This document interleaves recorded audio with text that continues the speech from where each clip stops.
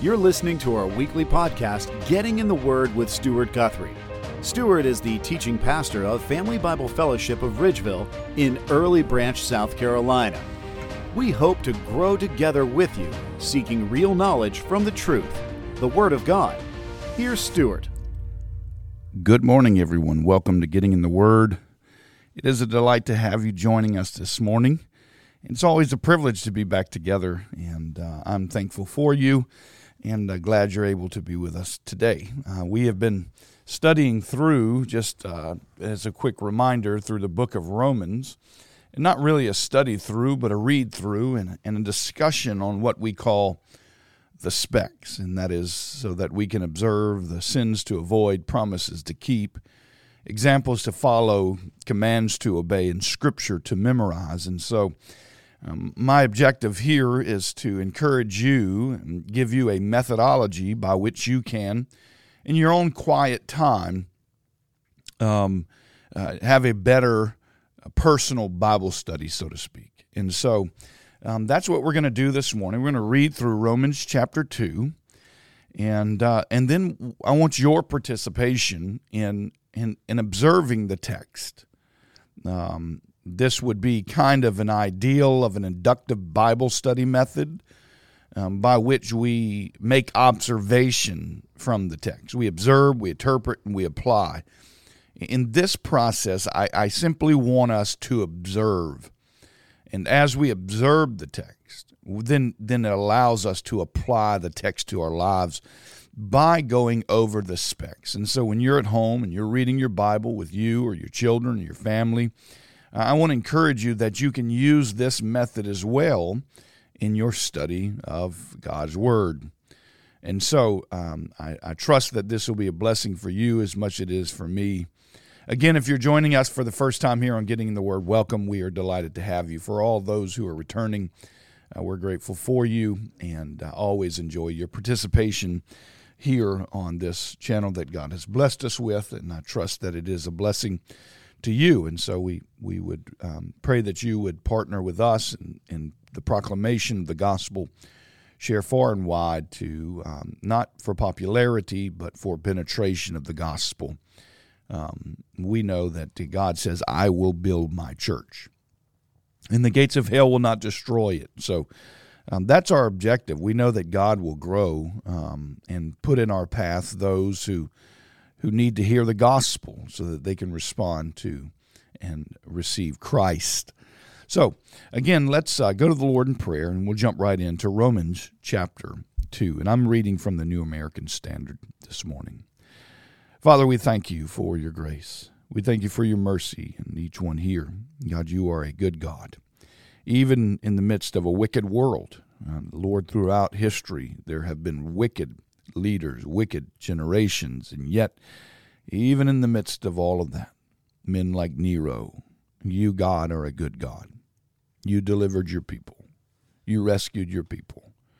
And you tell us that if we will turn our eyes back to you, God, you will restore us. So, Father, I pray for this nation. I pray for the church, that we would be repentant, that we would come to you and admit that we have been a prideful, lazy nation, and we have caused many things which are temporal to become that which are idols. We have worshiped politicians. We have worshiped men and women. And God, we have many idols in our day. Help us to recognize them, repent of the idolatry, and God, help us to focus in on who you are and what you've done so that we can worship you alone as the one true God, the God of Abraham, Isaac, and Jacob. We thank you for the price that you paid with your Son on Calvary, God, that we might be saved. And for all those who would believe, none would be disappointed, Lord. Help them to see and to hear the gospel of truth for your glory. We ask these things in the precious and the mighty name of Jesus, our Lord and our Savior. Amen. Well, I'm going to begin this morning again by reading chapter 2. It's a great passage. I read it just beforehand, and to familiarize myself with it again, and lots of great truths here of sins to avoid, promises to keep, examples to follow, commands to obey, and scriptures to memorize. So let's begin, if you will, by reading Romans chapter 2. Therefore, you have no excuse, every one of you who passes judgment, for in that which you judge another, you condemn yourself. For you who practice and judge the same things, and we know that the judgment of God rightly falls upon those who practice such things. But do you not suppose this, O man, when you pass judgment on those who practice such things and do the same thing yourself, that you will escape the judgment of God? Or do you think lightly of the riches of his kindness and tolerance and patience, not knowing that the kindness of God leads you to repentance? But because of your stubbornness and unrepentant heart, you are storing up wrath for yourself in the day of wrath and revelation of the righteous judgment of God, who will render to each person according to his deeds.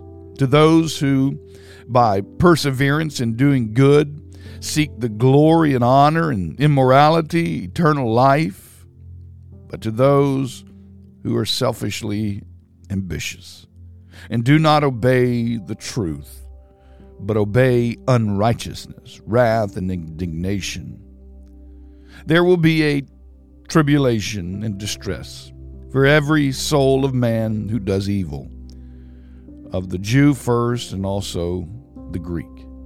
But glory and honor and peace be to everyone who does good, to the Jew first and also the Greek, for there is no partiality with God. For all who have sinned without the law will also perish without the law, and all who have sinned under the law will be judged by the law, for it is not the hearers of the law who are just before God, but the doers of the law will be justified. For when Gentiles do not have the law, instinctively the things of the law, and do them, these, not having the law, are law to themselves, and that they show the work of the law written in their hearts, their conscience bearing witness, and their thoughts alternatively accusing or else defending them, on the day when, according to my gospel, God will judge the secrets of men through Christ Jesus. But if you bear the name Jew, and rely upon the law, and boast in God, and know his will, and approve the things which are essential, being instructed out of the law, and are confident that you yourself are a guide to the blind, a light to those who are in darkness, a corrector of foolishness, a teacher of the immature, having in the law the embodiment of knowledge and of the truth, you therefore who teach another, do you not teach yourself? You who preach that one shall not steal, do you steal? You who say that one should not commit adultery, do you commit adultery? You who abhor idols, do you rob temples?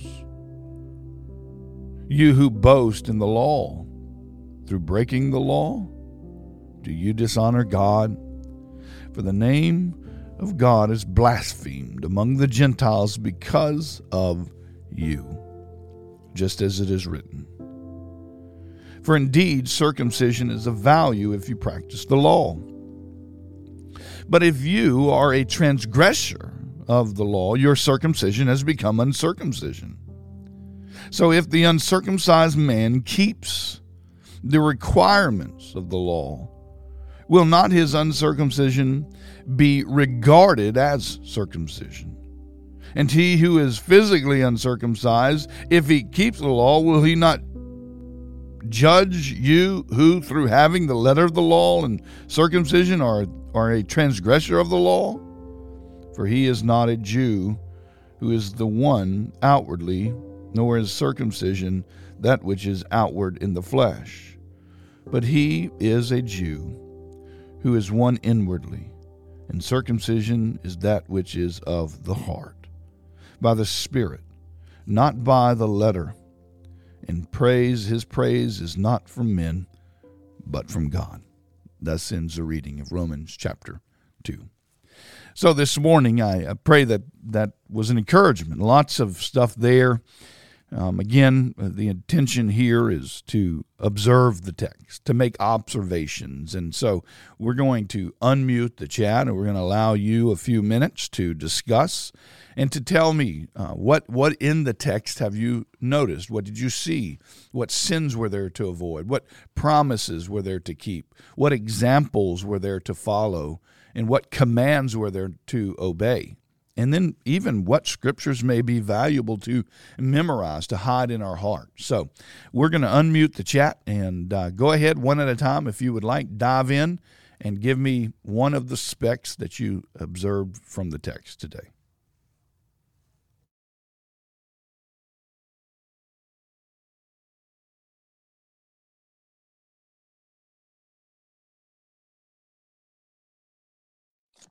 I guess I'll go first. Yeah, go ahead.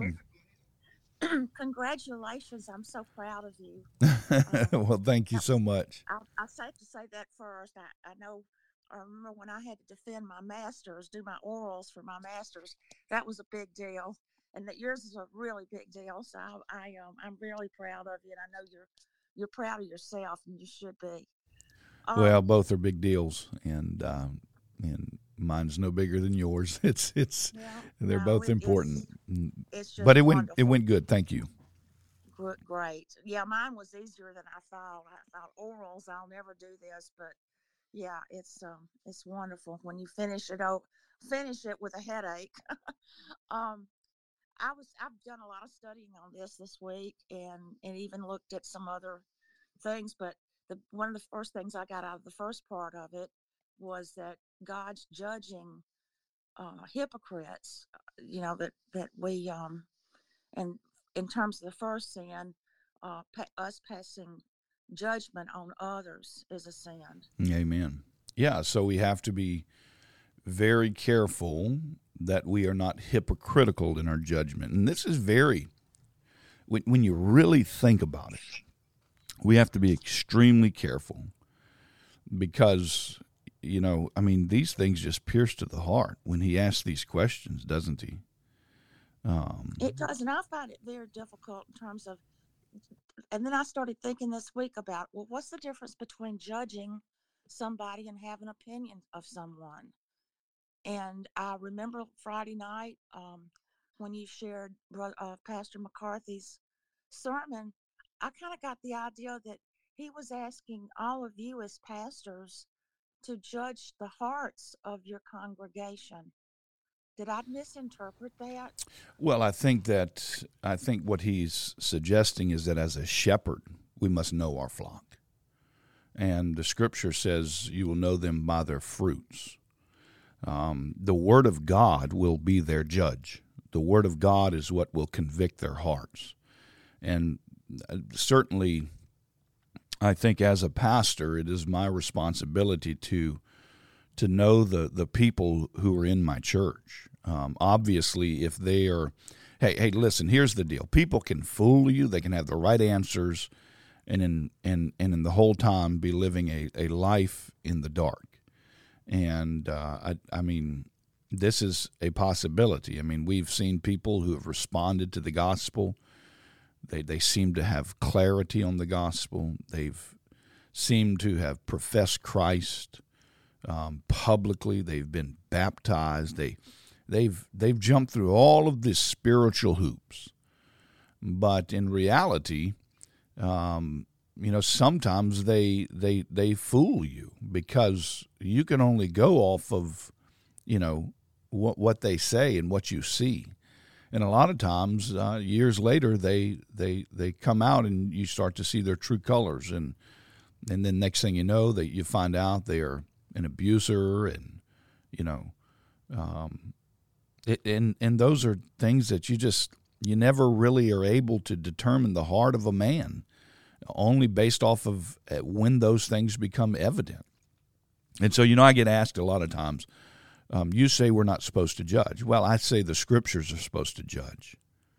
I think there is a reality in which people use this passage of Scripture, judge not lest you be judged. And I say, twist not the word of God lest you be judged, because it assumes here that there is a righteous judgment. There is a righteous, non-hypocritical judgment but we must make sure that we remove the log from our eye first. So if I'm living in adultery, if I'm living a sinful lifestyle, how dare I call anyone to repent of their, adultery? So I think there is a fine balance. I'm never comfortable with just calling people to judge people, because the Bible says there's none righteous, no, not one. Your sin and my sin are equally sinful. But what I do love is that the Word of God is the judge. He will judge. The Spirit of God will judge sin and righteousness. And so we are to just be faithful in the proclamation of the gospel. That doesn't mean that we as pastors should be ignorant to the reality of public sin. But we need to know our people. We need to know, do they really know the gospel? And it's why I preach the gospel almost every Sunday. I want to be faithful in that, because I don't want to be foolish to believe that everybody in the church is a believer. I know for a fact that we have many in our congregation who have never bowed the knee to Jesus Christ. And so my prayer is that God would open their eyes, that He would give them the hearts to believe. But that's God's deal, right? That's God's timing. He, the Spirit of God, will convict men of sin. And so it's my job to be faithful in the proclamation of the truth. And you know what? There are many times when I do approach individuals on a private level, and we talk about things. We talk about sin, and many times they don't even see it. And so it's a growing process. So I think what John MacArthur is saying is know your congregation, know your people. And the only way you can know your people is to get involved in their lives, to spend time with them. We've been here at Family Bible Fellowship for 5 years. And for 5 years, my wife and I have dated individuals in the church. Their wives and husbands double date every week, either Thursday or Friday night. For 5 years, we have consistently engaged with our people. We've talked to them. We've heard their, problems. We've heard their concerns. And so the reality is you must know your people. There's a book that I think is entitled Smell Like Sheep. And the idea is that you get so close to your body of believers that as a shepherd, you start to smell like the sheep.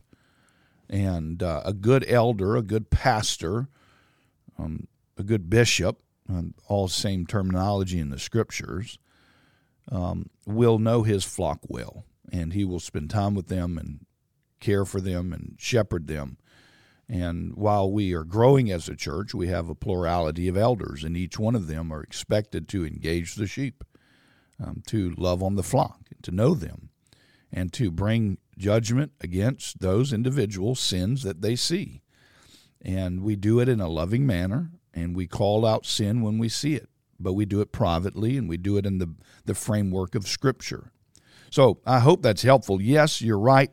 We have to make sure that we follow the example.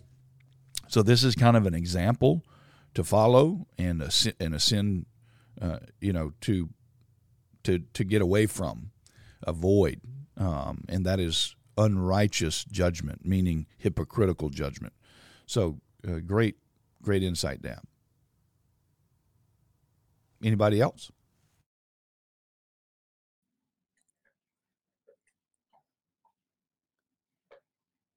Sins to avoid, promises to keep, examples to follow, commands to obey, Scripture to memorize. Good morning, Pastor. Hey, go ahead, Vicki, and then David up next. Hi, good morning. Congratulations. I'm sure everybody's going to say congratulations. Well, thank you, Vicki. I appreciate it. it's a blessing to be at least over that section. I have some more hurdles to jump over, but by God's grace, we will complete the edits this week and resubmit before the 28th of this month. That's my plan. So we only have a few days, but we're going to work diligently on it to get it submitted so we have plenty of time for edits even after those edits. Amen. Well, you'll be in prayer. Thank you. So, scripture to memorize. Yeah, great. I think a great one for salvation sanctification would be verse 7. Those who keep on doing good and are looking for his greatness and honor will receive life that lasts forever.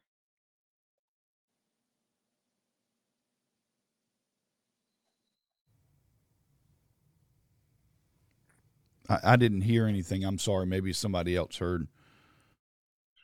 Okay. Can you hear me now? Yes. Okay. So scripture to memorize for I think very important for salvation sanctification would be verse 7. Those who keep on doing good and are looking for his greatness and honor will receive life that lasts forever. Yeah. Right. And there is an important distinction to look at when we see these things. These things are the result of salvation, right? Like they are not the means by which we are saved. We're not saved by our deeds or by our works, but the old saying is you're saved by faith alone in Christ alone, by grace alone. But that faith that saves is never alone. It's always accompanied by good works, and we're all living for eternity in a reality. The question is the quality of that life, and will it be in heaven or will it be in hell? And so, yeah, it's a great reminder that God will render to each person according to his deeds, and so there is a benefit for perseverance of the saints and giving God glory through our lives and honoring the Lord Jesus Christ with a life that is moral and honoring to the Lord. And yes, so good. Anybody else? Hello, Pastor. Hey, David, go ahead, brother. And congratulations. I know that is quite the challenge. So I'm glad that you got the tough part over with, and that's just a real blessing. Thank you. I appreciate it, David. I've been pondering something here recently. It's kind of it's just been on my heart, and I don't expect an answer because I still haven't come up with an answer myself. But about 10 years ago, my only daughter, Michelle, died from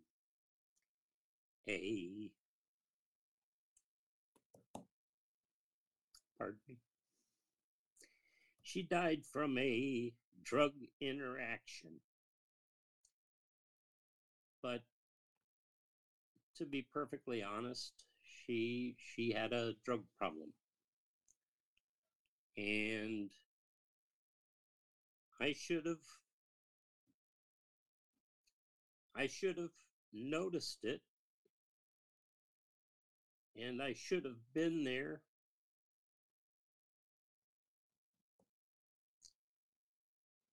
to help her get it under control.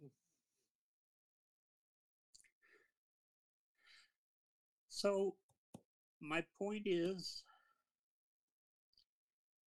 in God's word, Jesus tells us, he's talking about why do we worry about the clothes we wear or the food that we eat, if our child, asks us for food, are we going to give them a stone? And if we can show that love towards our own children, how much more so can he? And so I'm just hoping and praying that, because I grew up in the church. My children, my daughter grew up in the church. I also have a stepdaughter, and they know Jesus Christ.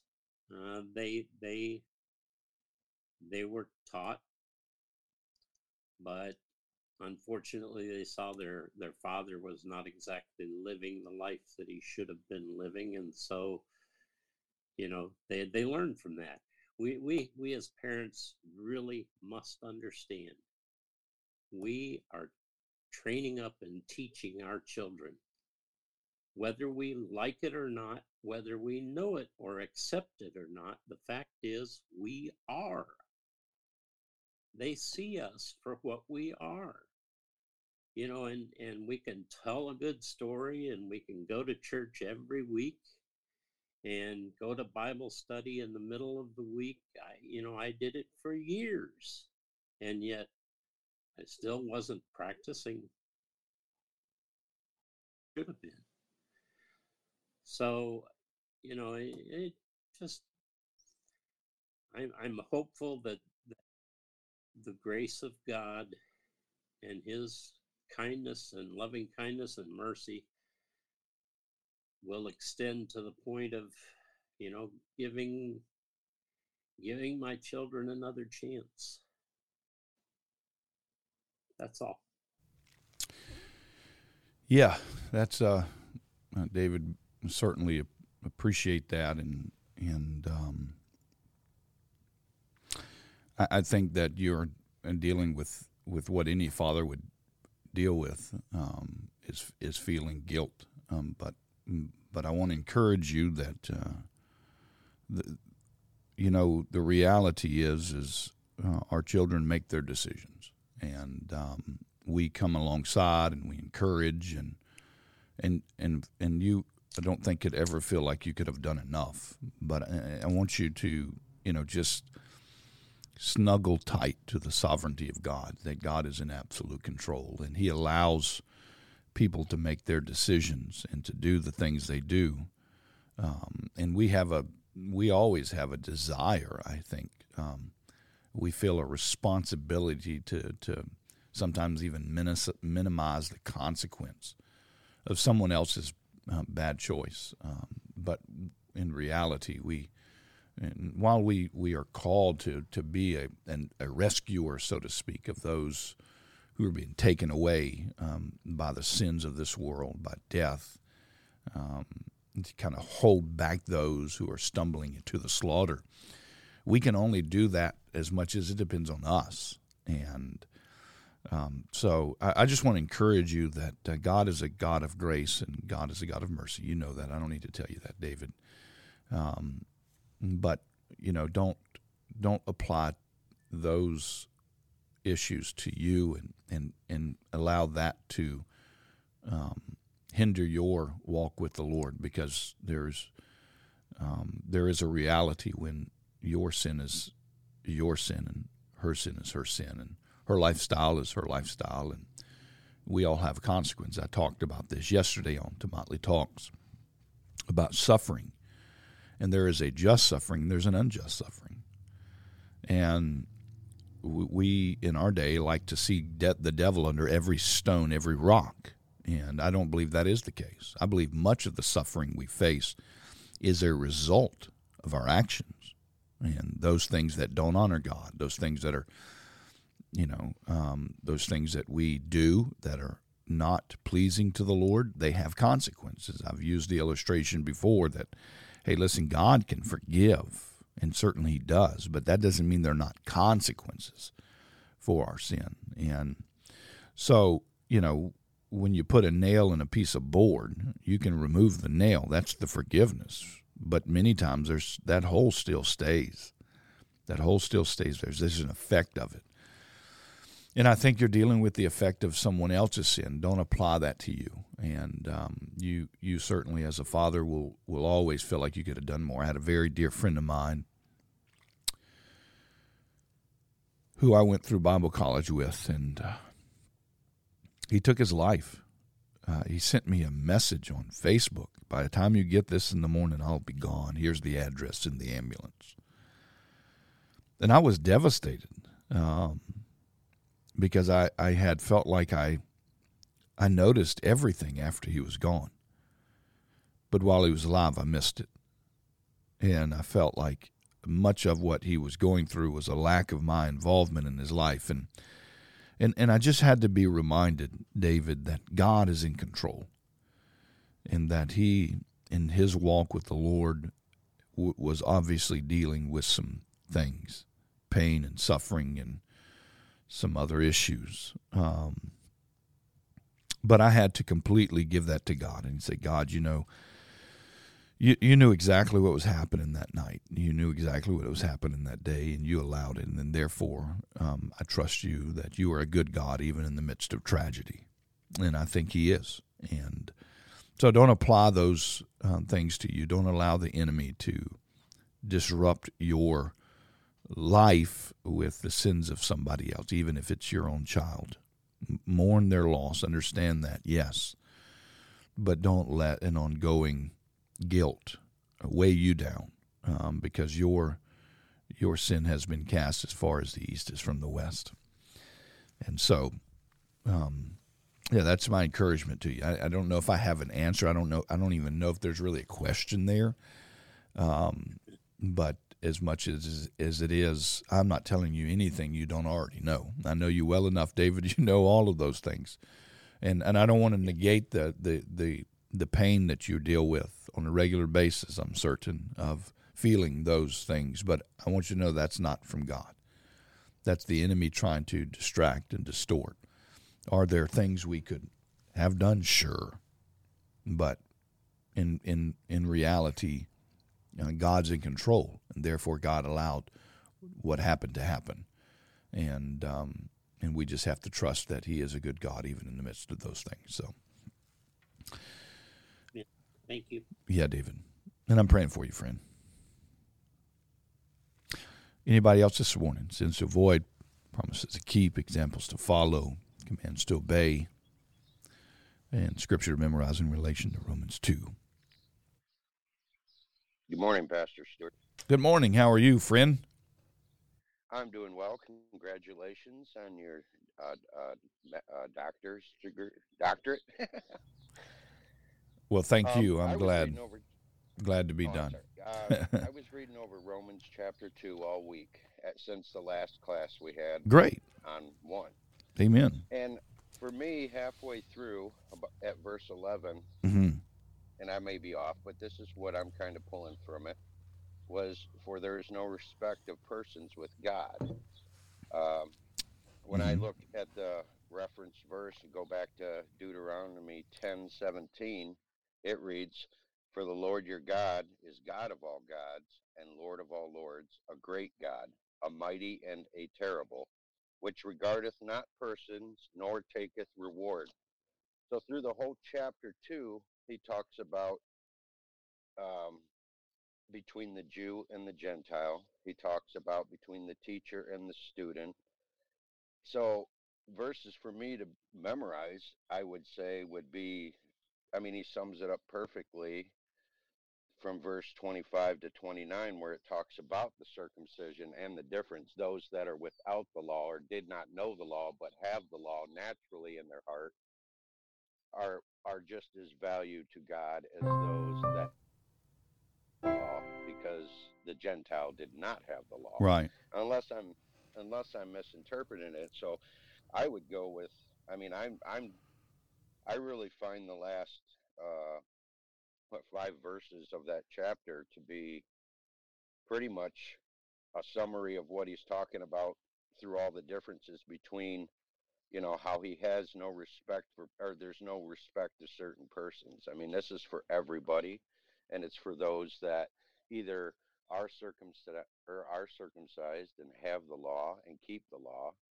to those that don't have the law but keep the law naturally, to those that then turn their life over to Christ and work through sanctification to obtain salvation. I mean, I may be off, but that's kind of where I'm at with this chapter. No, I think that here in Romans chapter 2, verse 11, we see that a partiality simply deals with the reality that God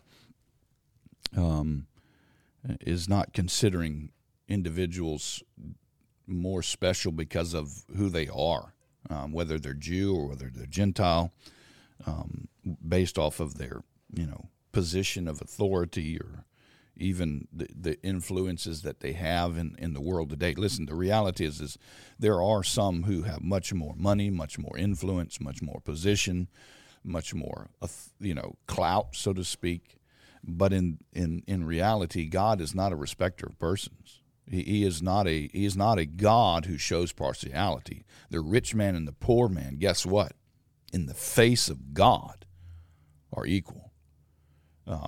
And I think this is what's such an important element of understanding that God doesn't show partiality. So he's not James 2, my brother, do not hold your faith in our glorious Lord Jesus Christ with an attitude of personal favoritism. God is not a respecter of persons, meaning, that's important, especially in face of the Jew-Gentile. The Jews didn't think the Gentiles were part of the covenant promise, and really they weren't. Praise God for God sending Paul on the road to Damascus.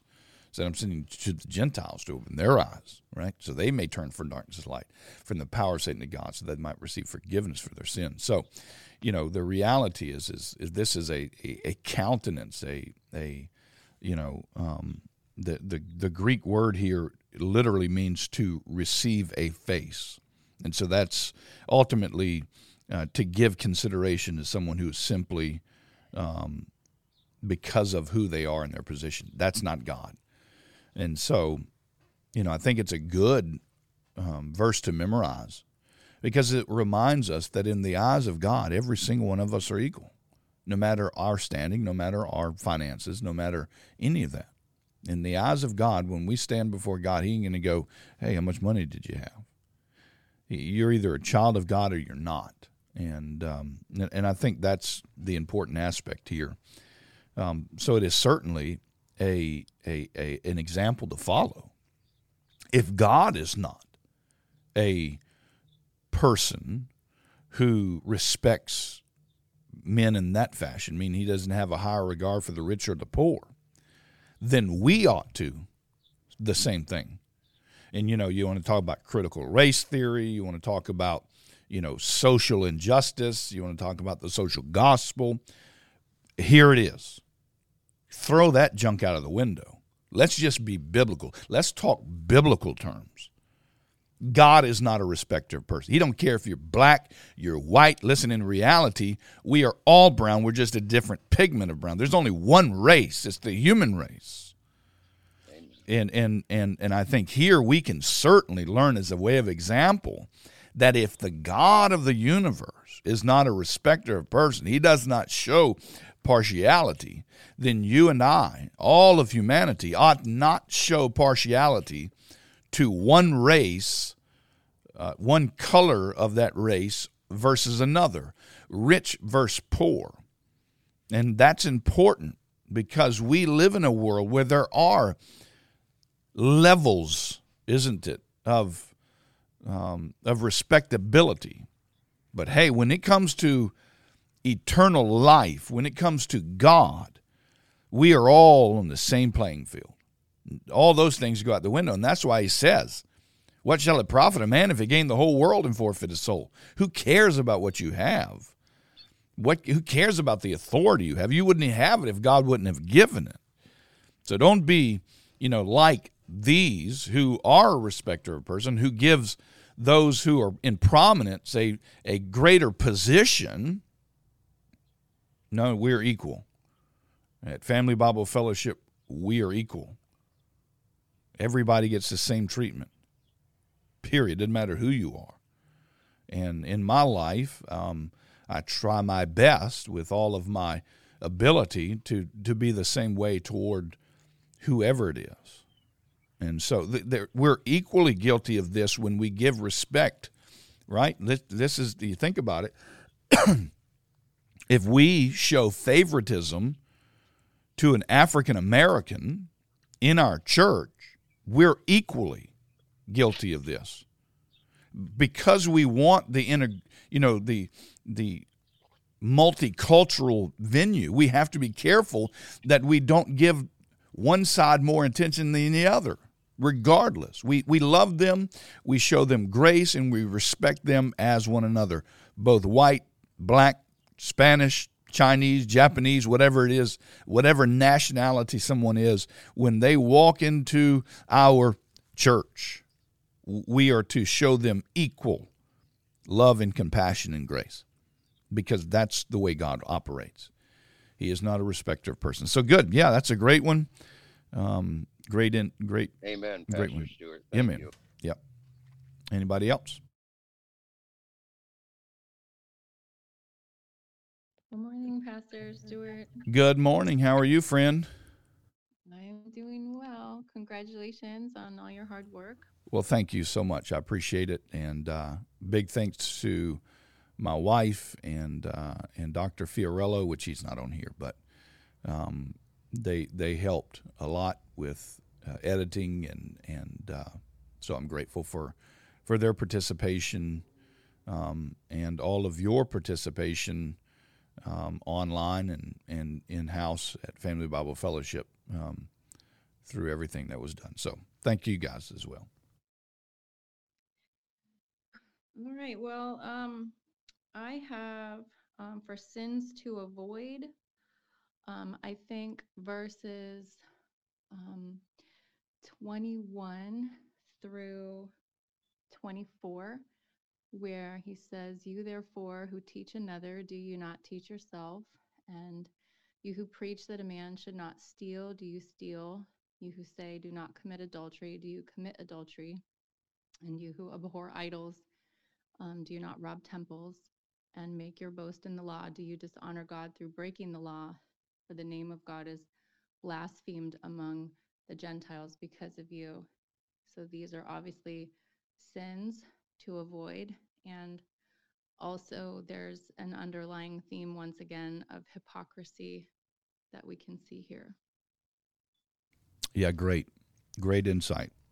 Yeah, that was probably the biggest takeaway for me, was, again, there seems to be this flow of hypocrisy among the Jews, and Jesus drawing that out, or Paul drawing that out, and emphasizing the necessity to evaluate ourselves.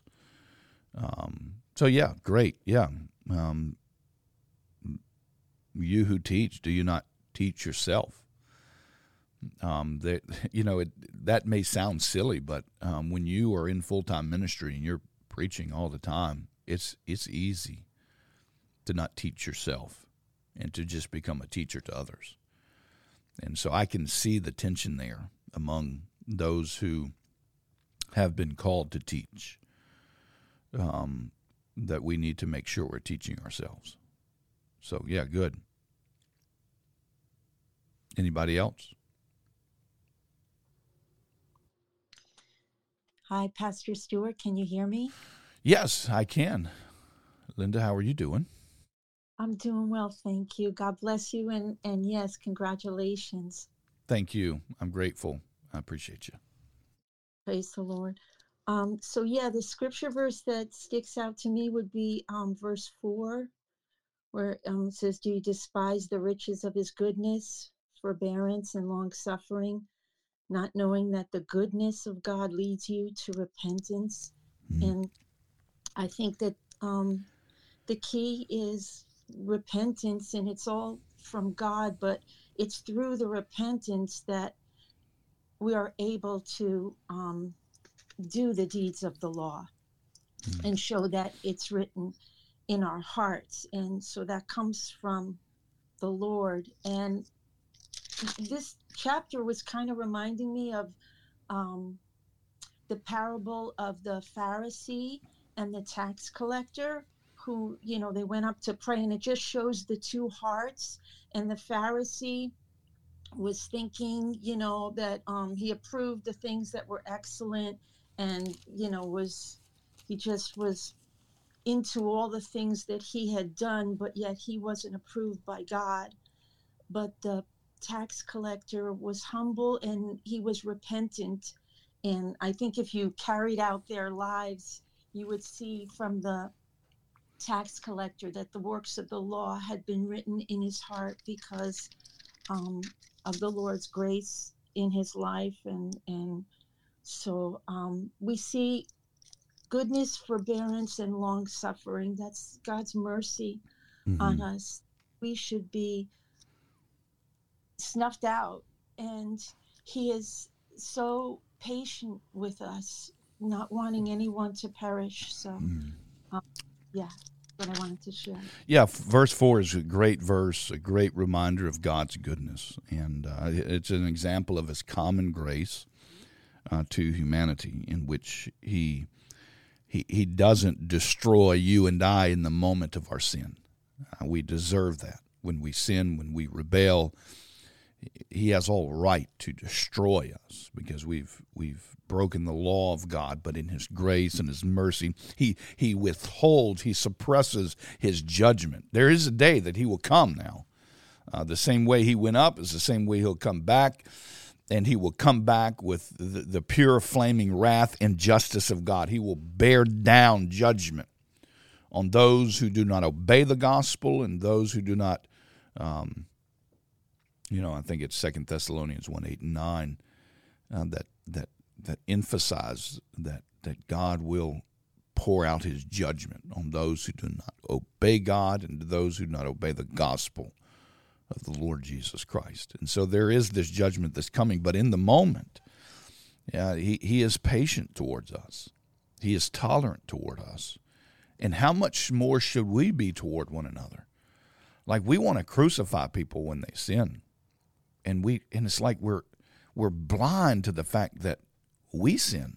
I think I learned this most as a father to my children. And if you have children, you know where I'm going because you've been there. You remember that time when you disciplined your child and God put in your heart? You did the same thing. You're right, Lord.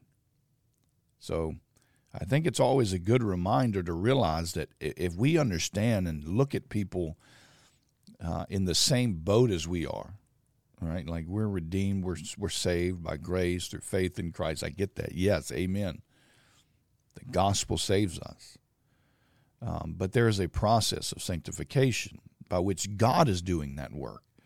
And we have to be hesitant to just, crucify somebody when they sin. We have to be, as God, be patient, humble, tolerant, not knowing the kindness of God, understanding that it is this that leads to repentance. And so, it's a great reminder of God's goodness and his grace, that he is a patient and tolerant God, even when we are wrong. And that always draws us back to repentance, getting on our knees and asking God for forgiveness. And I'm just overwhelmed many times by God's goodness. And I go, God, how I can live this life on this earth and not be completely obliterated is absolutely a testimony of God's grace. Because when we sin, we know what we're doing, and we repent and we go to God and we say, God, forgive me, and he's gracious. So, good one. Yeah, thank you. Anybody else? Good morning, Pastor. Good morning, Colleen. How are you doing? I'm doing well, thank you. Wonderful. I have something I would like to ask you to clarify, but first I wanted to say congratulations, and I so appreciate the way that you keep us up to date with what's going on with you and sending pictures and videos when you were in California, and especially the last night, the worship service and the message was so wonderful. Yeah. And I just thank you. We missed you, but it was great I was rejoicing with you know, Amen. the way that you could get away and be with all those men of God and under great teaching and worship, and glad that you're back safe. Yeah, I'm glad to be back. Yeah. I was listening to Motley Talks 18 last night just before I went to bed, and that was a great message too. And I just want to tell you, you and Lynn both have the most soothing voices, and on just naturally, and then just on top of that, for y'all to be talking about, you know, God's word, and it was just the best thing to listen to before going to bed. Anyway, and the last thing you just said about parents, you know, disciplining their kids and the Holy Spirit saying, but you just do the same thing. Oh my gosh. When God called me to be homeschool mom and I was with them 24/7, that was just such a sanctifying fire. Oh my goodness. I can hear my wife going, amen, amen. so many times I just had to just run into my room and just get on the floor and cry. Just the way God was convicting me and just, you know, sanctifying me through that process. Cause I didn't want to or plan to do homeschooling, but he called me to it. And I'm so glad he did, but it was so difficult in the beginning. And I just look back and I just can only say it was only by his grace that I got through it, and that they're doing good. But my question is, in this chapter, so in the beginning, in chapter 1, he says in verse 7, you know, he's taught his audiences to the saints, he says, to all the Rome who are loved by God, called to be saints. And in chapter 1, when he's talking about all the depravity, he's using they and them. But in this chapter, especially like in starting in verse 5, he's talking about your stubbornness and your unrepentant heart are storing up wrath against yourself for the day of God's wrath. So my question is, I guess there's a disconnect there for me. If he's talking to the saints and we're saved from God's wrath, can you reconcile that for me? Yeah, I just think he's speaking to two distinct groups within.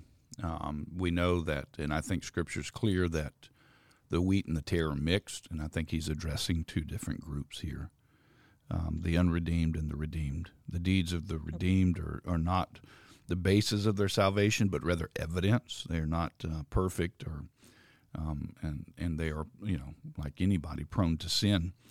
But there is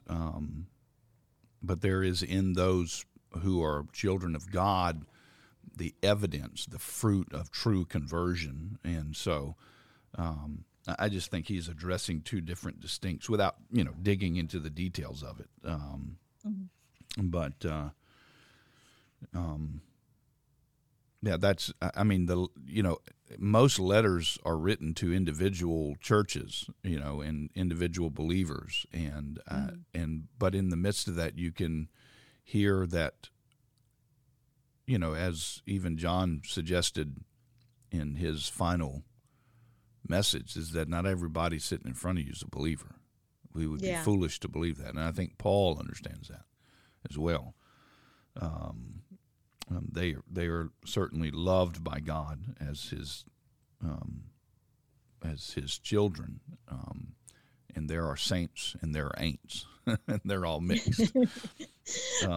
You know what? You just reminded me when you said that about the colloquialisms that you have to correct and edit, and I'm like, I love that part of you, and I know it's not. I guess it's not proper in a dissertation or a thesis or whatever paper, but don't ever get rid of that. in your no, unfortunately, I don't know how to get rid of that. That's why I need somebody who's not colloquial in their language to help put this thing together. You know, so it is a process, and but that would be where I would go with that. And again, it's not like I've preached this or studied this in depth. I mean, really, this is, you know, the intention here is observation, not necessarily interpretation at this point. But I'm glad to interpret what I think off the top of my head without a great amount of study. I can look at the notes here and see. Yeah, I think that most would agree with that, at least what I'm seeing. And I know it's two different groups that he's addressing. Mm-hmm. Okay, thank you. Yeah. Have a blessed day. Yes, ma'am. Thank you. Anybody else? Anybody else? Well, I want to say while we're here, thank you to the admin. They're always such a great blessing.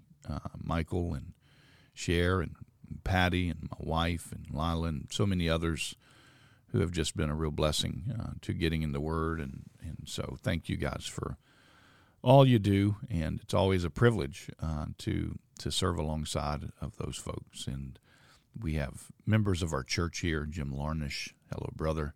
Hope you're doing well.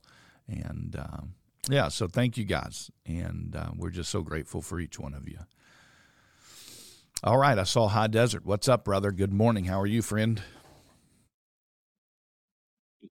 Hey, good morning. I'm doing well. Congratulations. Praise the Lord. Are we going to be able to read your... Yeah, I'm sure it'll be a process. Well, it's going to be in book form, so I think from what I've heard, they charge like $70 a book. So, yeah. Oh, I don't know how much they'll be out. okay. Let's just say that. Yeah, it'll be worth it, I'm sure. But thank you.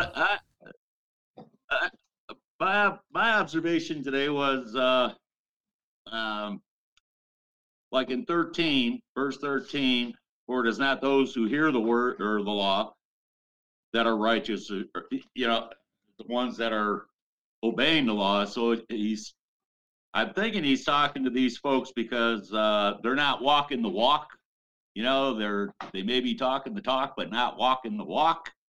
And it shows how, difficult that can be for all of us, and we have to keep that in mind. So just, I don't know, I may be off a little bit on that, but, that's one of the many things I unpack in this chapter. So. Yeah, great. Yeah. Amen. Amen to that. Anybody else?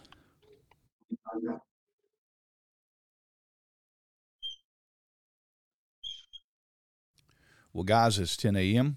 Eastern Standard Time, and grateful for the time that we've had together. I pray that you were blessed in our time, and we'll be back tomorrow, Lord willing. Pastor Gideon will deliver a message, and then we'll be back Thursday and Friday, 9 a.m. Eastern Standard Time, and so join us for that. We would love to have you, and pray you have a great day, and continue to press on, and as we say, go and be awkward. Well, guys, thanks again. Pray you have a great week. God bless you, and may He continue to grow you and the grace and the knowledge of Jesus Christ as you serve Him. Love you guys. God bless, and have a great week. This has been Getting in the Word with Pastor Stuart Guthrie. Thank you for listening to our weekly podcast, and be sure to visit us online at FamilyBibleFellowship.org. And come see us in person on Sundays at 11 a.m.